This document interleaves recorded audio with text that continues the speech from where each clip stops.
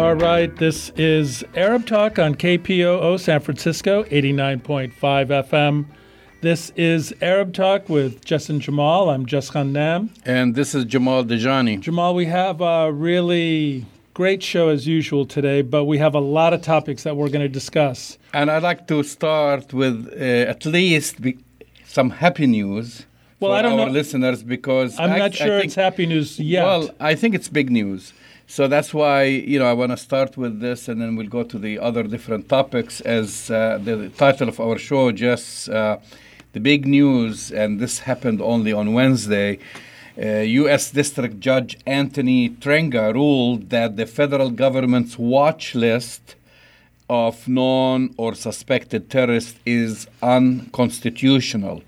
The list, which contains over 1 million people, 1 million people are on that list, was challenged by CAIR, and CAIR, is the Council on American Islamic Relations, and 23 American citizens who said that they were wrongly placed on that list, right?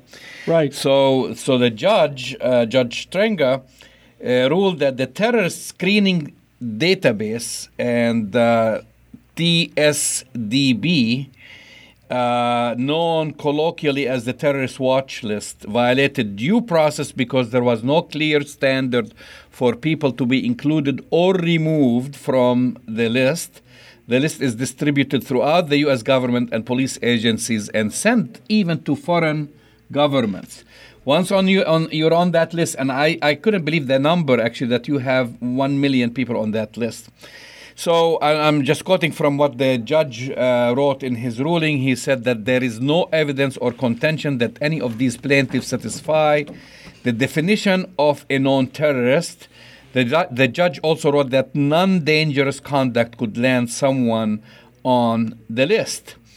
So I believe, starting, like I said, this is a big story and big news that CAIR was able, the organization, along with the other plaintiffs, to win this case, to have this ruling. But we have to make a little bit of distinction, because I was initially thought, oh, this is great. It's not.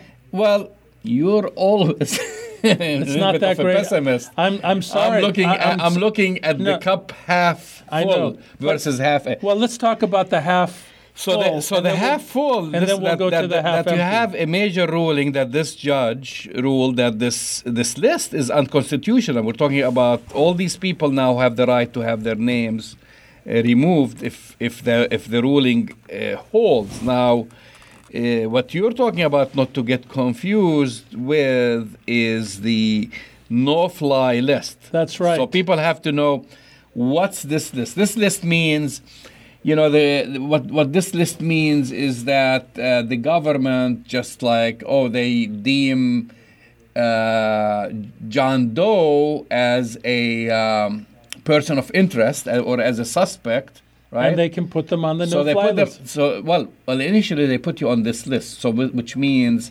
and most of the time you don't know about it, right? So your name, you just show up at the airport, and they don't let you on. You're on that list because you are a person of interest to some federal agency. And so they have 1 million names, and many of them are U.S. citizens. Others could be green card holders, could be visitors, tourists in this country, and so on, which basically gives a blanket carte blanche for federal agencies to listen to your conversation, to tap into your emails, text messages, even listen to you in your house, trail you, all kinds of things, right? That's all covered under the Patriot Act, giving the federal government a blank. And the other thing is, you're not granted due process. In other words, you're not served with a warrant. There is no warrant to initiate this. There's no transparency in the process. There's no transparency. And then most people don't know that this is going on. And this is where the distinction, and I think this is a first step. Yes. To remove people's names from the no-flight list.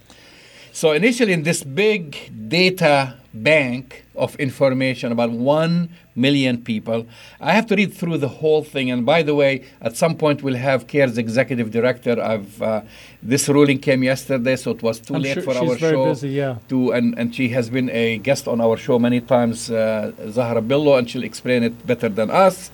But I was like, okay, how many of these 1 million are U.S. citizens versus green card holders versus just tourists and whatever, other nationalities? Well, because that will be big if you find out like most of them are U.S. citizens and the government is violating their First Amendment under this Patriot Act and whatever. Because any kind of agency could say, this person is a person of interest, put their name on the list. So most of the people don't know that they're on this list. Now, the other part, which you said this hasn't been taken care of yet, and I think it will be the next step, is most of these people just, the way they find out that they are on this list, they go to the airport. They want to fly domestically or after internationally. They bought their ticket. They buy their ticket. They show up just like regular everyone, like thinking that they're going to go through a routine procedure. And then they go to the airline counter and they say, I'm sorry, you can't board the plane. Why?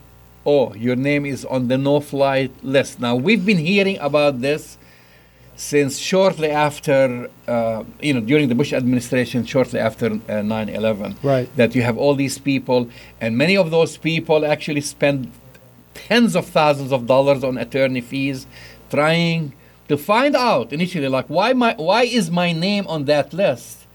No answer.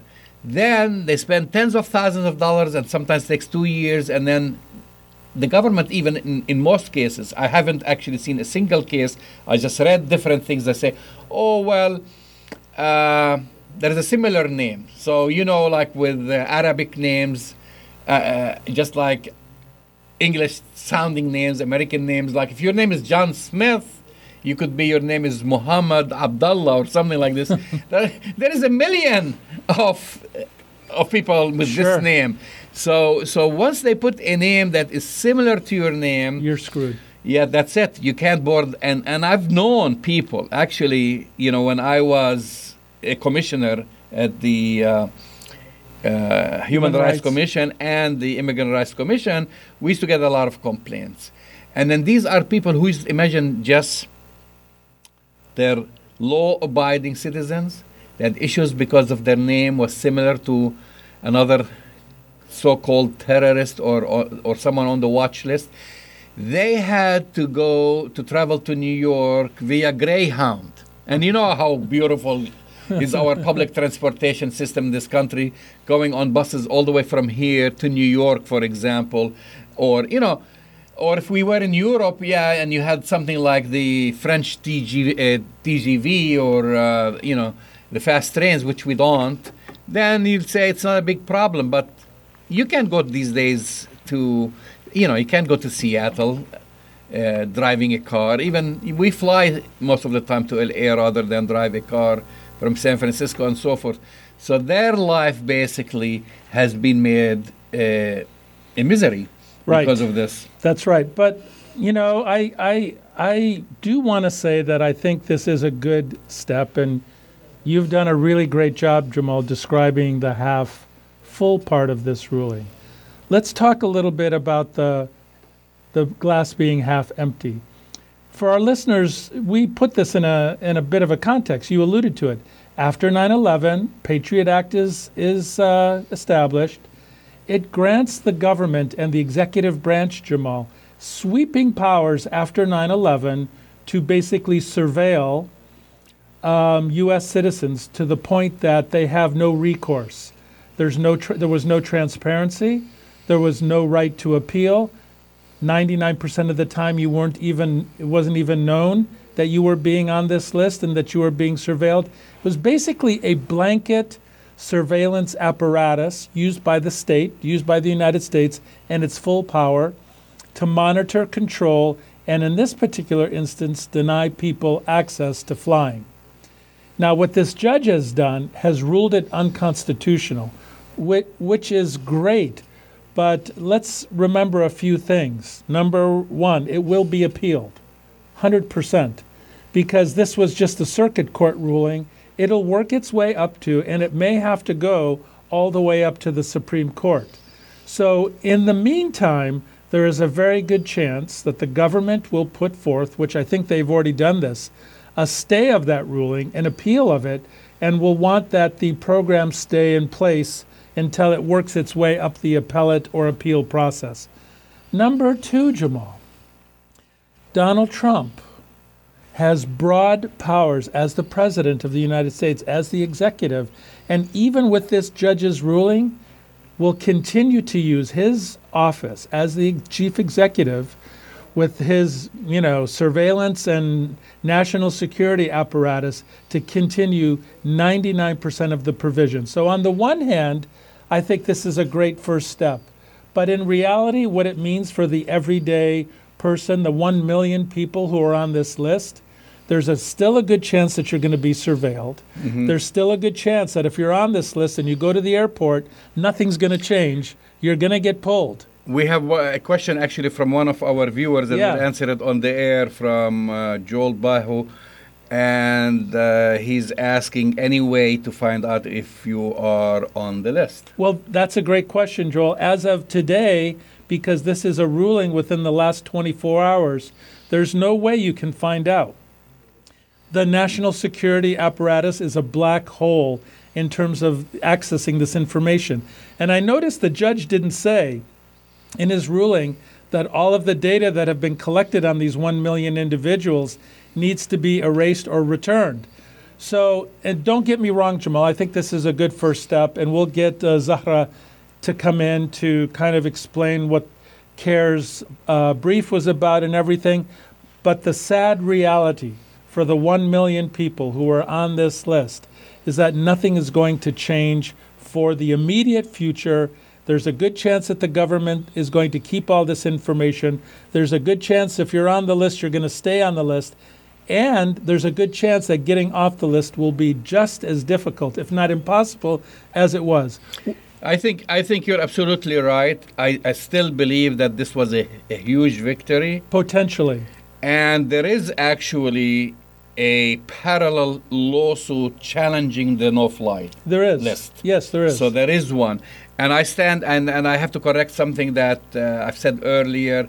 Actually, the government, and this is based on the lawsuit, which, by the way, we talked about, it's a 1.16 million people were on the TSDP list as of June 2017. These are the figures.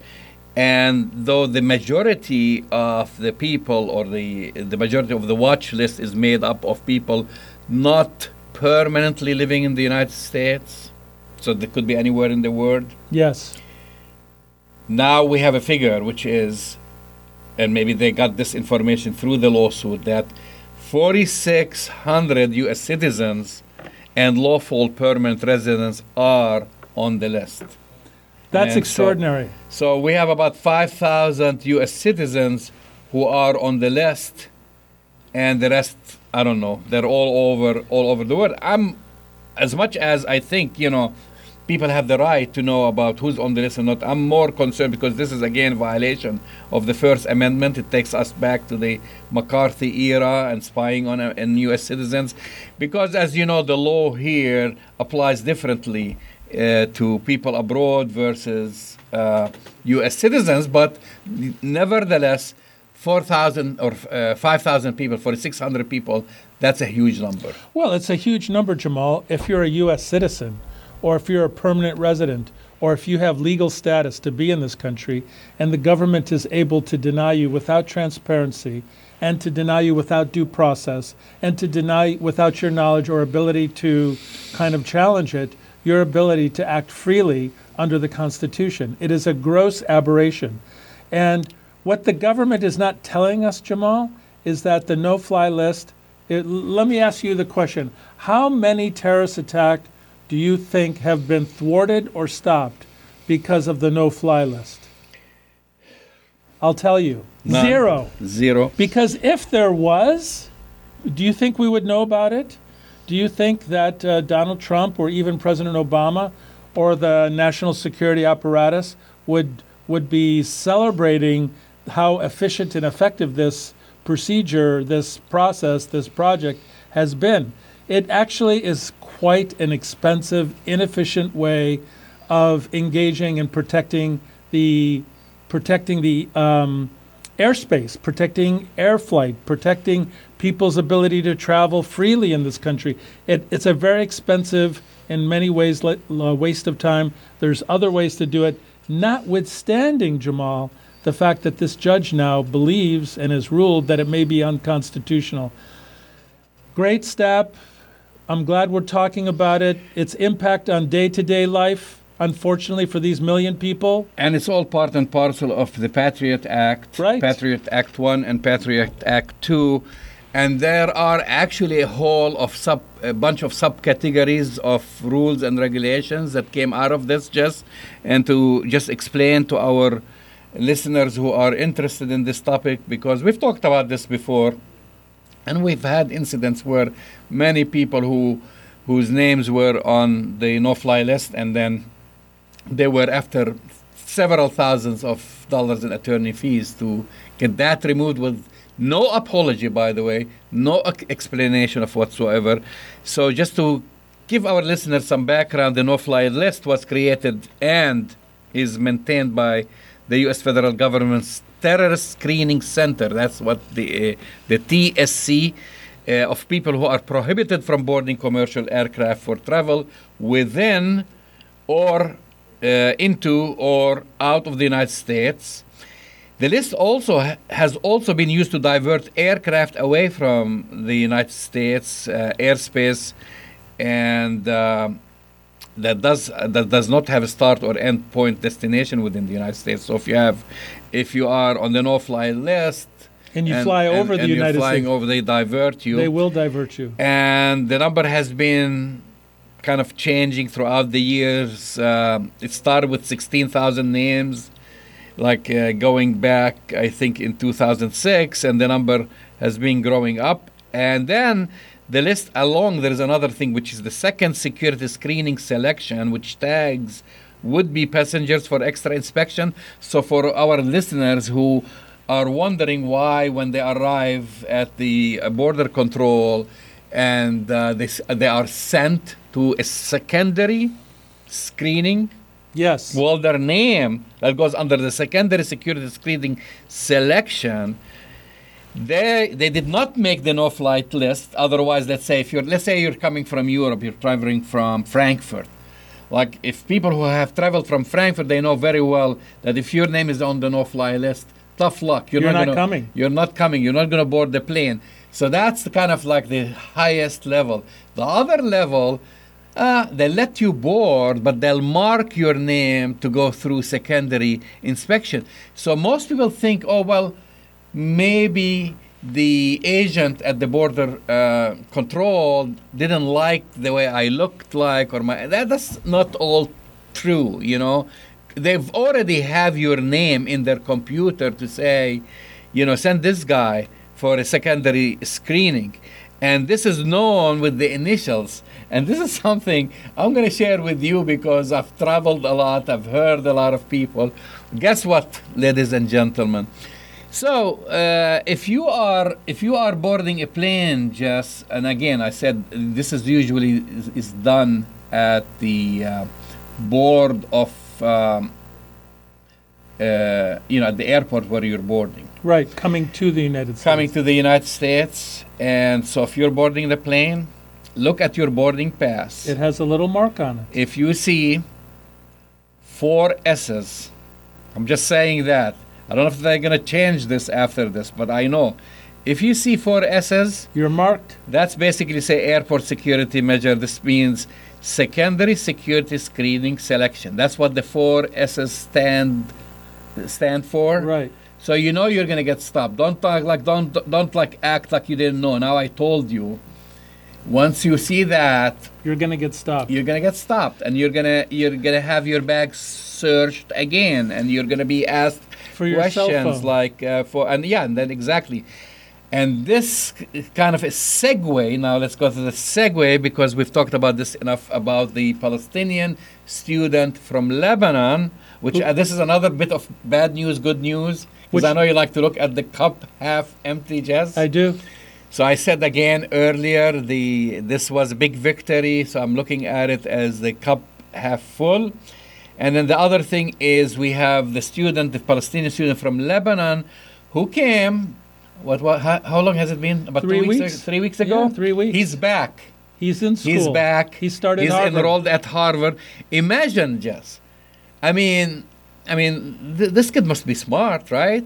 I mean, people here, actors and wealthy people, bribe and pay tens of thousands of dollars This to guy get didn't do admitted it. to an Ivy League school. This guy didn't And do this it. is at the top of the Ivy League schools. This guy he's a refugee, basically.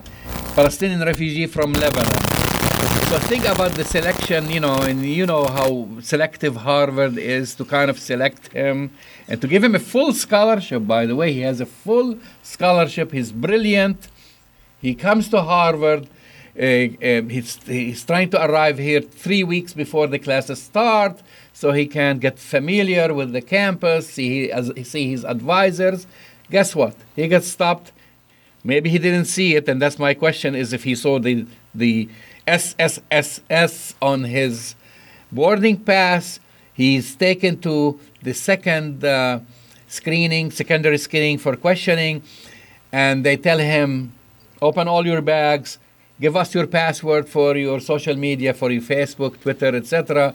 And then they deny him entry, according to him. And I'm saying, based on some postings that his friends posted on Facebook or what have you that were critical of the government of the United States. Hence, he gets deported. Okay, now the good news is they let him back in. Yeah, but they didn't let him back in because they said, But we're sorry, we've made a mistake. No. There was an international outcry. Right. Harvard intervened, and academics all over the world intervened, everything, right? And then so, I think it was been like just a few days ago, and then we learned that he's back. They've admitted him. I don't know what conditions because I haven't spoken to him, but hopefully we will speak to him at some point. We don't want to interfere. We don't want to make him a smart person, but we'll find out. We'll find out. We'll find out what exactly happened. But can I give you He's some... back on campus. Right. And this is an example of the abuse. I mean, here you have a brilliant student, which I call a protege, to come from a foreign country to get admitted at an Ivy League school, one of the best in the country, get a full scholarship, and get penalized because what? Because of the First Amendment, which people day in, day out are criticizing the United States, questioning the United States. For goodness sake, we have candidates running for president criticizing the United States and this government. But they're not Palestinians. But they are not Palestinians. And then he gets denied entry. He has no criminal history of whatsoever. And now, no apology again. And there won't be an just apology. Like someone worked behind the scenes, and I know this is the influence of Harvard that graduated many of our good senators, including presidents and the Kennedys, and you name it. We can go down the list. Someone, a big shot, or several of those big shots, apparently intervened, and he's back. And I'm thankful. I'm not gonna actually question what happened because I want. I want this young man, and I'll tell you I why. want this young man to succeed. But I'll tell you why, Jamal. I'll tell you why that I have concerns. Were it not for the fact that Harvard intervened, let's say this young Palestinian refugee was accepted to a lesser school. Let's say Columbia. That's a joke, by the way. That's a joke against you because you went to Columbia. But you could pick any university. Are you trying to say that I'm brilliant as an Ivy League grad? No. What I'm trying to say is that I'm concerned that Lions. I'm concerned really that the only reason this young man, this Palestinian refugee, was allowed back into the United States was because of elite power intervening. It was. But what about all the other students who get accepted to universities or colleges that are not big names that are denied. But let me we know say, there is a major drop in the number of foreign students that we have in this country. Yeah, but I want to tell you that a Pakistani young man 2 days ago, Jamal, was stopped he was admitted also to a university here in the United States. He was stopped because of the 4 S's. He gave up his cell phone and his laptop. There were negative posts on his Facebook feed, and he too was denied. Now, he's not going to Harvard. I'm not sure what school he was supposed to be going to. Maybe we'll find it out before the show ends today. But this is a policy. Just because they let this young Palestinian man in and he started Harvard, which is great, the policy remains, Jamal. It still remains the power of this government to deny people who have valid legal means to enter this country and attend university here, to exercise its state power, to deny them entry because of their faith, the country of origin. I mean, Pakistan, Lebanon, majority Muslim countries. This is part of the Trump agenda, Jamal, the Trump Muslim ban. By the way, Lebanon is not on the ban list. Okay. But nevertheless, he's Palestinian. He's on the barred ethnic group or racial group, whatever group you want to call it. He happens to be Palestinian and a refugee. This glass half empty, Jamal, I'm afraid, is more on the glass half full, is more on the side of the glass half empty, because this policy continues unchallenged. And as I said, were it not for, elite power at Harvard, calling attention to this, there's a good chance that this young man would still be in Lebanon and denied entry into Harvard or whatever other university, he would have gotten into. I think, good news, bad news. I'm still on the side that there's a whole lot of bad news going on with these kinds of events. You're listening to Arab Talk on KPOO San Francisco 89.5 FM. We also welcome our viewers on Facebook Live. And so I want to switch gears here and catch up with some of the recent news, Jess, and one of your favorite subjects, Jason Greenblatt, and he's one of the architects or one of the designers of Trump's Middle East peace plan. The plan of the century, please. This is the plan of the Middle East plan of the century. Deal of the century. The Kushner, Greenblatt, Trump. So anyway, he is leaving the administration. This is a big announcement, of course, for those people who don't know Jason Greenblatt. He is also, for many, many years, Donald Trump real estate lawyer. Attorney, right. So he's leaving. This is an announcement. Greenblatt has worked closely on the deal of the century and closely with Mr. Trump's son-in-law, Jared Kushner, since early 2017 to design what Mr. Trump has called the ultimate deal or deal of the century. And so their secretive plan has been delayed for several months, and now they've also made another delay saying they're not going to release the details of the deal of the century because they don't want to interfere in the Israeli elections, which they're going to happen on September 17th. That's coming up. That's a couple of weeks. Which basically would determine the fate of the Israeli Prime Minister Benjamin Netanyahu, who's, as we know, is buddy with President Trump and Jason Greenblatt and Jared Kushner. And he brags about when he used to visit the United States, when he wasn't Prime Minister, he used to sleep in Jared Kushner's bed in their house in New Jersey. I'm not going to comment on this. I'm not making this up, but this is how close this relationship. So now Greenblatt will remain on the job in the coming few days. But anyway, he pretty much announced the news that but I have good news. One of Kushner's advisors, will be the new Avi His name is Avi Berkowitz. Yes, Avi Berkowitz. He will become more involved. They didn't name him as the replacement yet, but they said he will be more involved in the process. And so will Brian Hook, the State Department Special Representative for Iran.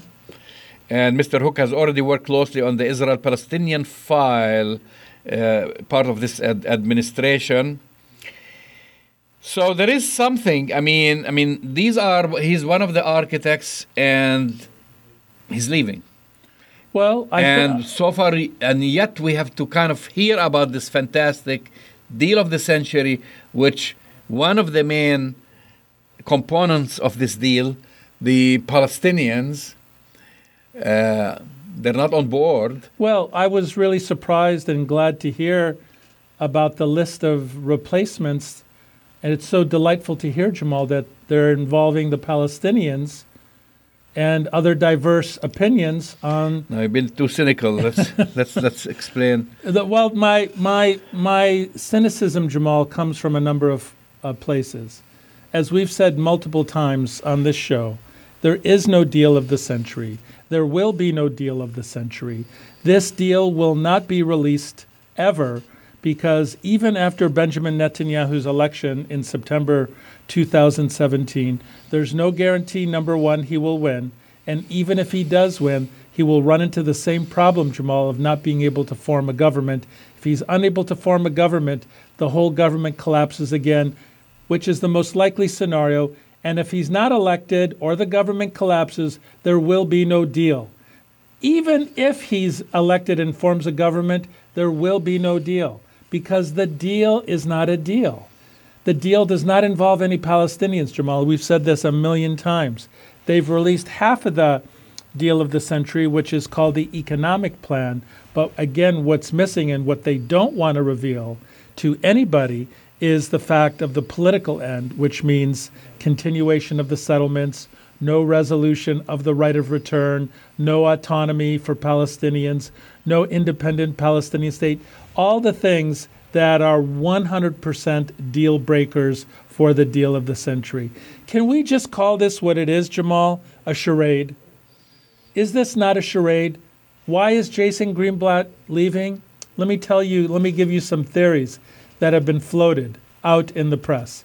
Friction with Jared Kushner, number one on the list. That's what I was going to ask you, because number one, I was trying to read if they've made any explanation, and they've just had like statements from different people, including, by the way, Benjamin Netanyahu. He was great. We wish him well, blah, blah, blah. It was an honor to work with him. But not a single word about the reasons behind why. Well, and you notice that he leaving. And nothing came from the Kushner office. And if it's not random that the person that's going to take Jason Greenblatt's position is going to be Jared Kushner's right-hand man, Avi Berkowitz. Number two, Jason Greenblatt, for 2 years now, has been making $180,000 a year in his position as special envoy for Donald Trump. And some of the speculation has been on the street that this is a significant loss of income and money for Jason Greenblatt, who has a family that's still living in New York, and he's living in Washington, D.C., so it may be economically driven also. I doubt that's it. He's a big attorney, right? Yeah, real estate, he makes much more than $180K. Yeah, but he's made his money. He's independently wealthy already, whatever. The most likely scenario is that he himself sees the writing on the wall, clashes with Jared Kushner. It's time for him to go back to New York. The bigger picture, Jamal, is that nothing is going to happen with peace in Palestine. Nothing is going to happen with the deal of the century. The peace plan is dead, with or without Jason Greenblatt. I think this is the point. Everything else, like I can see, he's leaving for financial reasons. He's not well paid. But I think he's being too smart not to go down with the sinking ship. Everybody else. Like everybody else, because the Trump administration's so-called peace plan, deal of the century, whatever you want to call it, is already failing. And he knows it. Yeah. And he knows, and he doesn't want to wait to sink with the ship because he knows he's an insider. He knows they have nothing.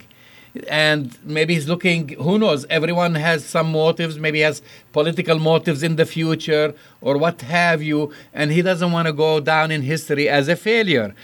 Back in June, if you remember, Kushner unveiled the first economics-focused part of the peace plan at the conference in Bahrain, and they played it, and we heard about it. They pretty much had the whole marching band all singing praises for that economic conference because, after all, Palestinians don't need land. They don't need independence. They just need a couple of dollars, and everybody will be singing kumbaya and holding hands with them. And guess what? They failed. They failed miserably. Even the optics of that conference were a disaster. Right. So they tried to put as much as a great look into it, and they said the administration claimed that they will get the Palestinians $50 billion in new investments, and then we read about these investments. Half of them are going to Egypt and Lebanon and what have you. But at the end of the day, the Palestinians will be left with something like $20 billion, which anyway, they're receiving more than this. They received more than this from Japan and the EU and other European countries, and they've already told them. So I'm giving him credit of being smart. I'm not giving him credit for being smart because he actually wasted the taxpayers' money on this nonsense. But I'm giving him personal credit, that he knows what he's doing, and he knows that if he hitches his wagon with Donald Trump and Jared Kushner, they are going to drag him down the gutter with them. Okay. And that's why he's jumping ship. Sure. And there's more evidence for that theory, Jamal, because just in the last month, the number of Republican congresspeople and even senators now who have decided not to run again in 2020 has increased to 20 plus. So you see in the House, at least on the congressional side, the number of Republicans who've said, I'm done, I'm not going to run again for re-election come 2020, has increased during the August break. And what happened during the August break, by the way, these congressional Republicans went back to their home districts and they got an earful from their constituency. They realized that there's no way they're going to get elected. They've decided they're not going to run. Even one of the most senior senators, Senator Sensenbrenner, has decided that he's not going to be running for re-election too. So what you see, Jamal, is that large numbers of Republicans, large numbers of people, there's the list of people who've abandoned the Trump orbit is growing by leaps and bounds. Jason Greenblatt may, in fact, be smart enough to realize, as you said, that the political writing is on the wall. There's no deal. And let me ask you a question, Jamal. If you believed politically and diplomatically you were on the verge of doing a history-altering event, would you leave? No, because exactly after putting 2 years in it. Look! When they talk about, let's say, so-called successful peace treaties, when you think of Camp David, who do you think of?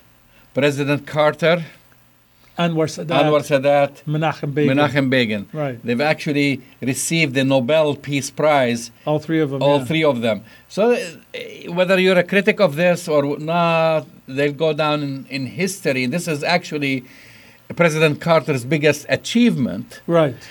And if you're confident, but you're absolutely right. If you're confident, this is like betting on a losing horse. He knew. He's very smart. He's an attorney. He's a real estate attorney.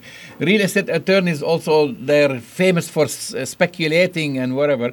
He knew, and he knows today, that he had zero chance of advancing the so-called deal of the century 1 inch. Which means his credibility. His credibility on the line. His reputation. And then guess what? He has more to lose.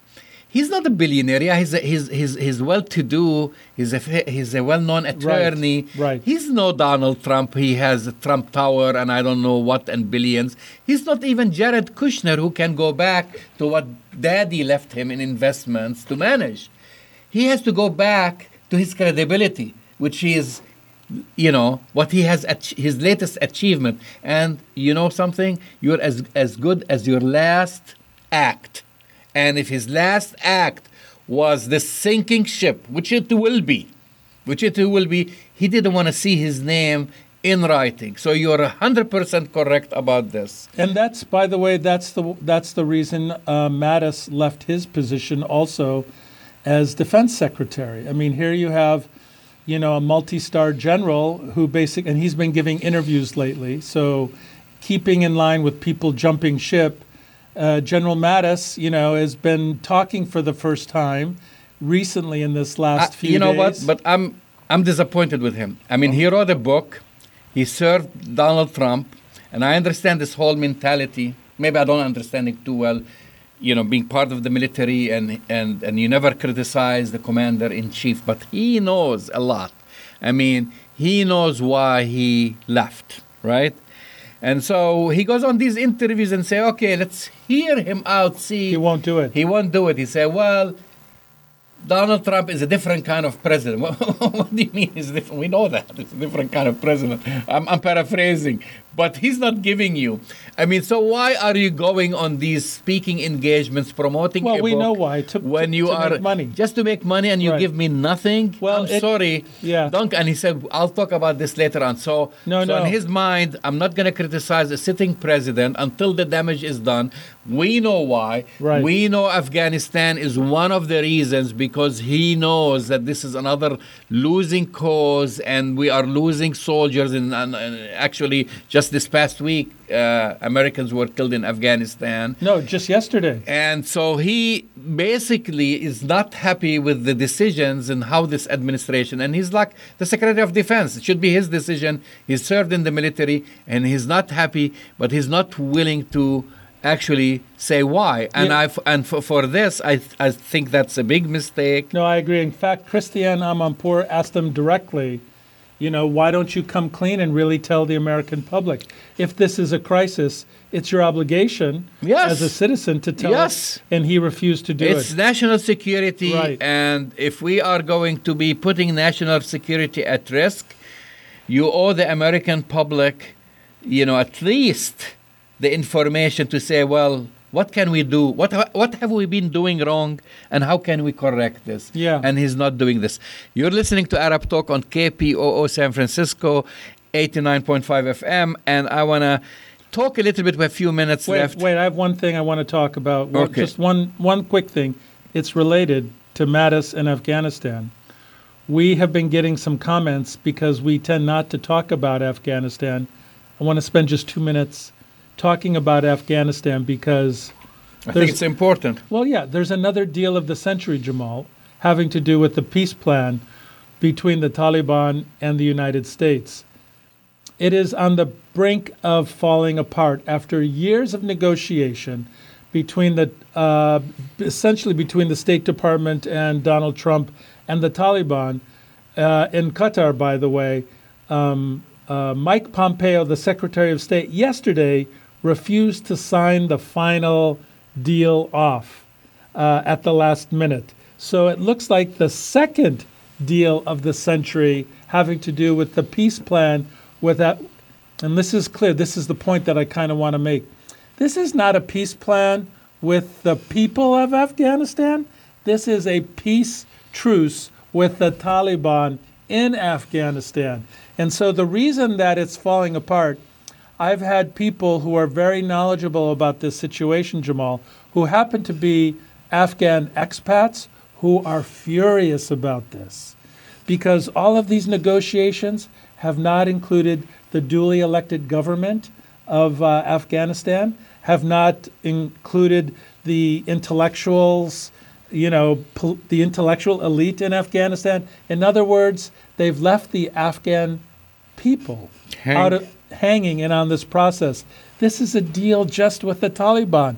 And if the United States and the Taliban agree to a, quote, peace plan, what Afghan nationals worry about if the United States leaves, and I'm not saying they shouldn't leave, believe me, I mean, enough with Afghanistan, but the way in which they could leave could really be a disaster. So this is a disaster for Afghans.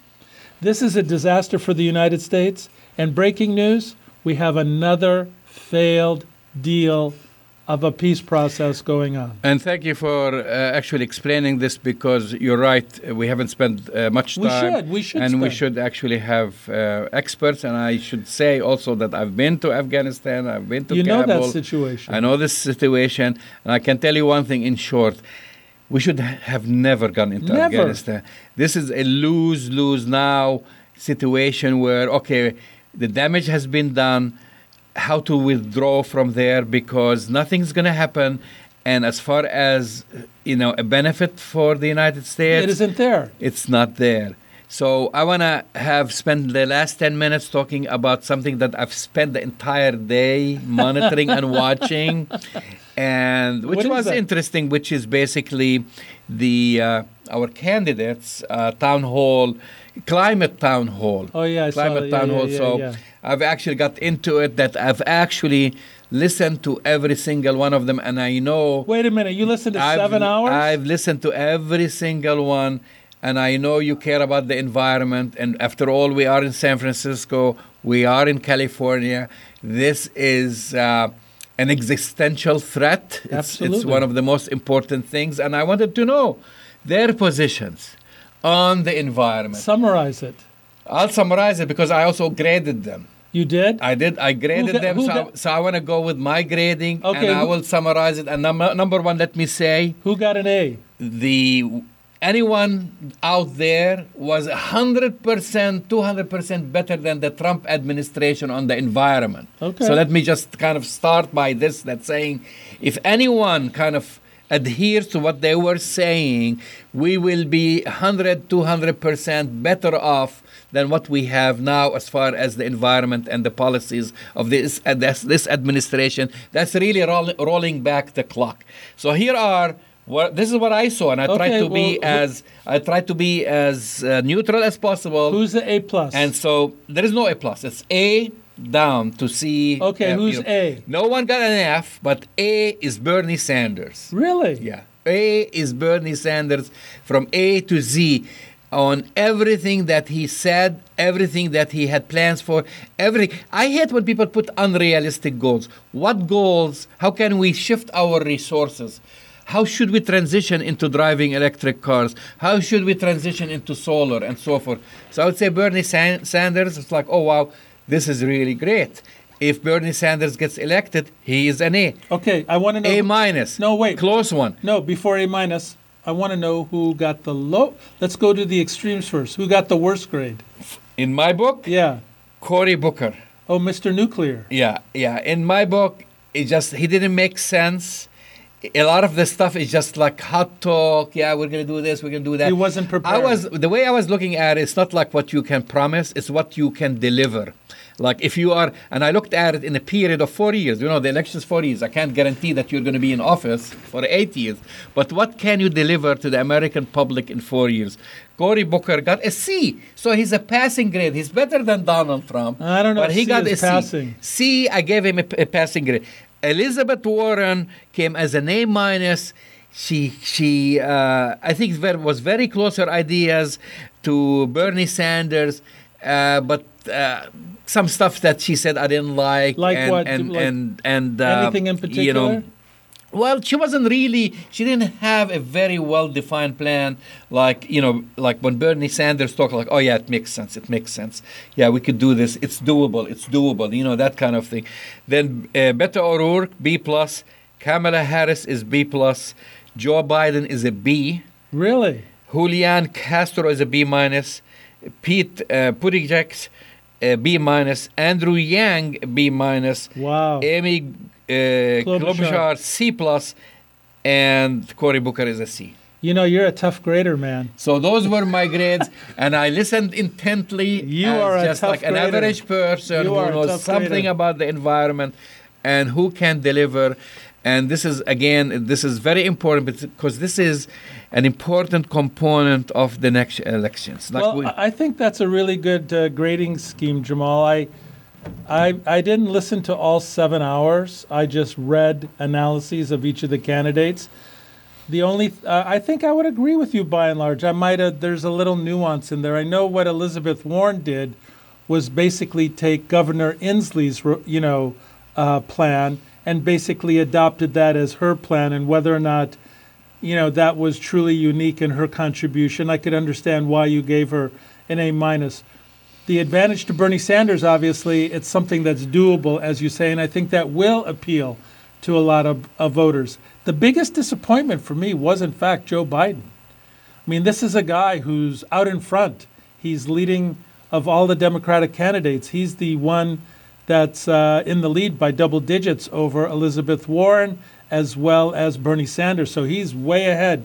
And yet he gives us kind of a lukewarm plan. One thing that really disappointed me in him is when he was asked by a professor, I think from Columbia University, yes, who focuses on the environment, and said if he had anyone on his staff with the science, like a scientist about the environment, he couldn't name one. Like, you're the lead, and you don't have someone who's dedicated to bring you scientific input, not just like, and this was like, oh, what are you talking about? He really didn't bring that into kind of, but still he had other ideas. Even some stuff like Andrew Yang, he was impressive because he has a scientific mind. And, he talked about his father who has a PhD in physics. Right.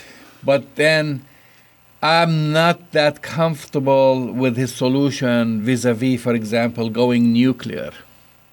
As much as I think there are ways to kind of, make people safe. Right. But we're not there. We're not there yet. We've seen what's happening in Russia, and these nuclear reactors that we have in this country have been there since the 60s. Right. And so if you don't upgrade, and we have, God forbid, like something like 3 Mile Island, what are you going to do? Well, I think that's I think you're a tough grader, Jamal, but I think that's fair. We only have a minute left, so I want to end with a report out of The Guardian.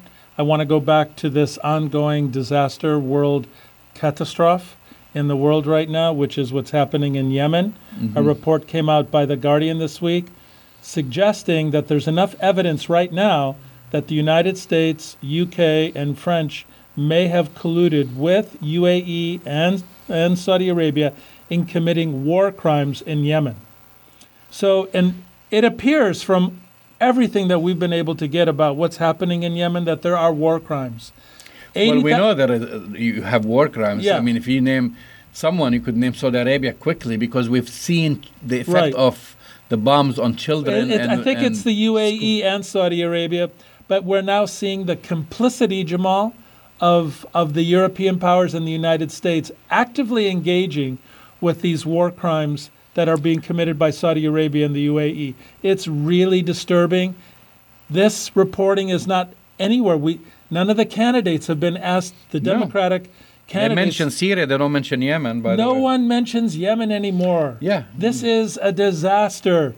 And no one is holding Saudi Arabia accountable. The Congress and the Senate actually passed something to not sell more arms to Saudi Arabia, but Donald Trump vetoed that. So I think we're going to spend a little more time as the shows in the future go, Jamal. We should spend a little bit more time both on Afghanistan and on Yemen. And on this note, I agree with you 100%, but we're running out of time.